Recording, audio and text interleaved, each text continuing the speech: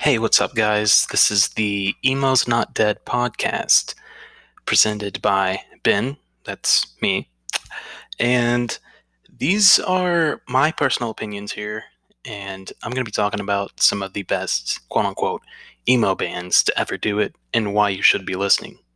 And when I say emo's not dead, I'm going to go ahead and explain what that means since this is the first episode. When I say emo, quote unquote, I'm not really talking about one particular genre, not really talking about one particular area. I'm talking about the culture and a whole variety of genres that go with it.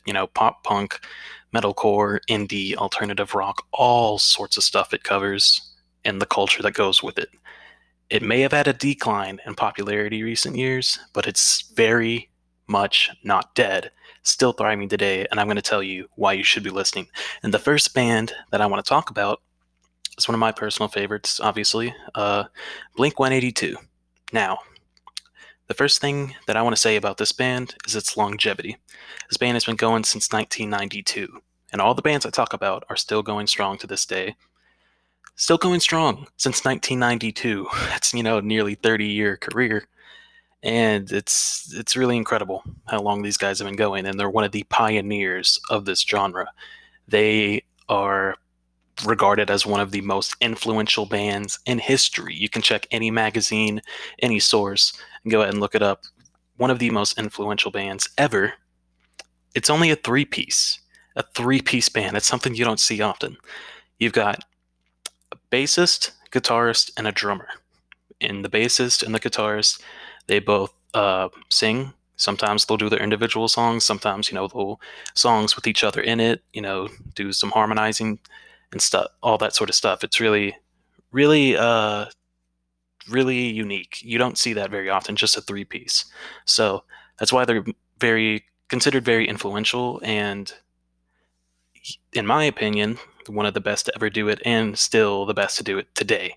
Now, when you think of this band, just think of the lineup. Let's go with Mark Hoppus. He has been in this band, the only member to be in this band since the very beginning to the present day. And then we have Travis Barker, one of the best drummers of all time.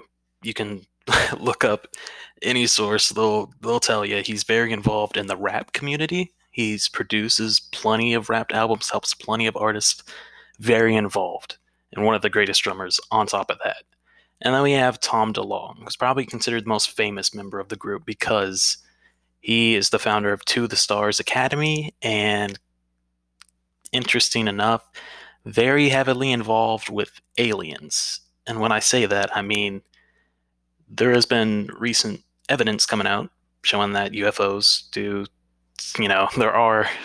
there's living proof of UFOs. If you want to take that with a grain of salt, you do you. But Tom DeLonge was a thriving force behind that. He's had documentaries with the History Channel. He's very much in with the government and aliens, and it's all very interesting considering he's still one of the greatest rock stars of all time. But, I digress.